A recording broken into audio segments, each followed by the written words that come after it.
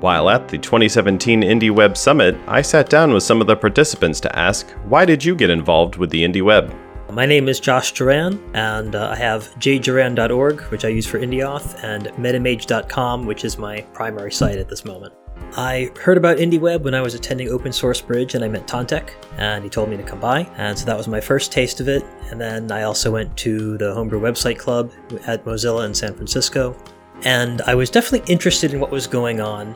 I'm a software freedom advocate, and I'm interested in people owning their technology and not being owned by it. So I definitely appreciated that aspect of it. Though I'm not personally that active in web development, I didn't get too far into it. Now that I'm more interested in presenting things on the web, I've started working on a design for an abuse-resistant communication system, and clearly, in order to get any uptake, that's going to have to interoperate with other things, and it looks like IndieWeb is a good way to start with that.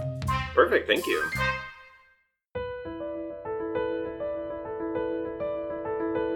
Hello and welcome to This Week in the IndieWeb Audio Edition for the week of September 9th through 15th, 2017. This Week in the IndieWeb is a weekly digest of activities in the IndieWeb community at indieweb.org. It contains recent and upcoming events, posts from Indie News, and a summary of wiki edits. This Week in the IndieWeb is sent out on Fridays at 2 p.m. Pacific Time, with this audio edition appearing the following day. You can find the web edition of This Week in the IndieWeb, including all links and an archive of all past editions, at indieweb.org/this-week. Events. Homebrew Website Club is a bi-weekly meetup of people passionate about or interested in creating, improving, building, and designing their own website. Most meetings take place every other Wednesday from 6:30 p.m. to 7:30 p.m., with an optional quiet writing hour from 5:30 p.m. to 6:30 p.m. beforehand. Homebrew Website Club met on September 13th in Nuremberg and Portland. You can find photos from the events in the newsletter.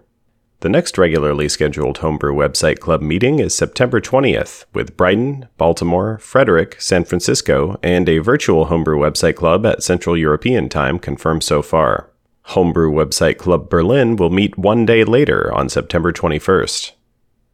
If you're an organizer, please remember to update the wiki with information about your venue, times, and how to RSVP. And remember, you can always find info about the next upcoming Homebrew Website Club meetups at indieweb.org/next-HWC. Interested in starting a Homebrew Website Club in your city? It can be as simple as grabbing a friend and heading to your favorite coffee shop, bar, living room, or any other meeting place. You can find plenty of information about Homebrew Website Club, including tips for how to organize your own, at indieweb.org/HWC. IndieWeb community member Keith J. Grant will give a talk titled The Decentralized Social Web at the Connect Tech Conference in Atlanta, Georgia on September 22nd. Registration is open for Indie WebCamp NYC, which will take place at Dahlberg Global Development Advisors in New York City on September 30th and October 1st. Learn more and register now at 2017.indieweb.org/NYC. Registration is open for Indie WebCamp Berlin, which will take place November 4th and 5th at Contentful GmbH in Berlin, Germany. Learn more and register now at indieweb.org/2017/Berlin. All IndieWeb events follow the IndieWeb Code of Conduct, which can be found at indieweb.org/COC. And all IndieWeb events are volunteer-run, so if you are interested in helping organize, getting the word out, finding sponsors, and more, let us know in the chat at chat.indieweb.org. Here's a brief summary of posts collected this week by Indie News, a community-curated list of articles relevant to the IndieWeb. You can read more or submit posts of your own at news.indieweb.org. Eddie Hinkle at eddiehinkle.com published a note to his site about beginning to use the Woodwind Reader, an IndieWeb-friendly reader that allows posting likes, reposts, and replies directly back to one's own website, available at woodwind.xyz.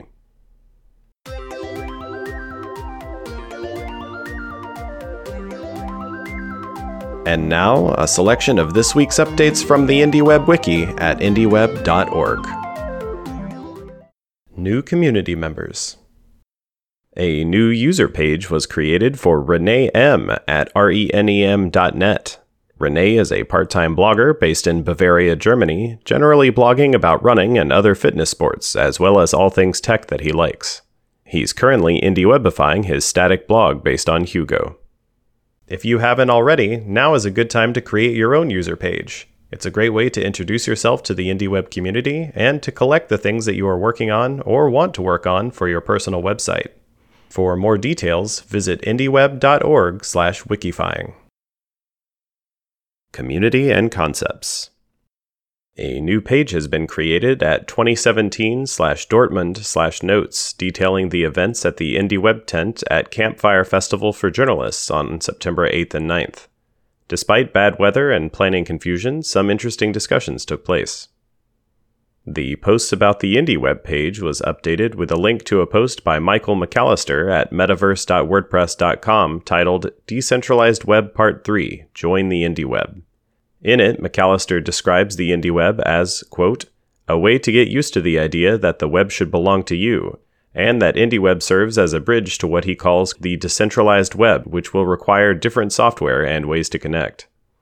Posts about the IndieWeb was also updated with a link to a May 2017 post by Matthias Ott at matthiasott.com titled Going Indie, Step 2, Reclaiming Content. In it, Ott details the loss of control that comes with publishing to silos like Google and Facebook and encourages readers to create their own websites as a declaration of independence. The to-do page has been updated with 2 topics that merit some blogging from the IndieWeb community. First, it was noted that it's been 2 years since Internet Archive creator Brewster Kahle published his Locking the Web Open post. Additionally, there are many IndieWeb projects and protocols that are worth posting about in the context of the recent Decentralized Web case study from MIT. The longevity page was updated with a link to a June 9th post by Brewster Kahle at brewster.kahle.org titled Collector or Digital Librarian. In it, Kahle describes himself as a digital librarian who cares about metadata, sometimes even more than data. In the context of the Internet Archive's new Great 78 project to digitize collections of 78 RPM records, this means preserving information about which albums were in whose collections, as those choices are worth remembering and passing on.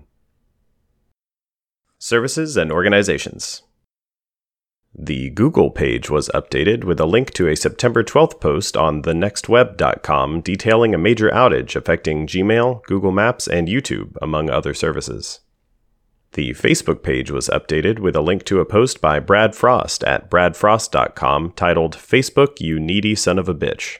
In it, Frost documents the increasingly desperate-sounding notification messages and emails that he received from Facebook after removing the app from his device, and laments, quote, the tricks, hooks, and tactics Facebook uses to keep people coming back have gotten more aggressive and explicit, and I feel that takes away from the actual value that the platform provides.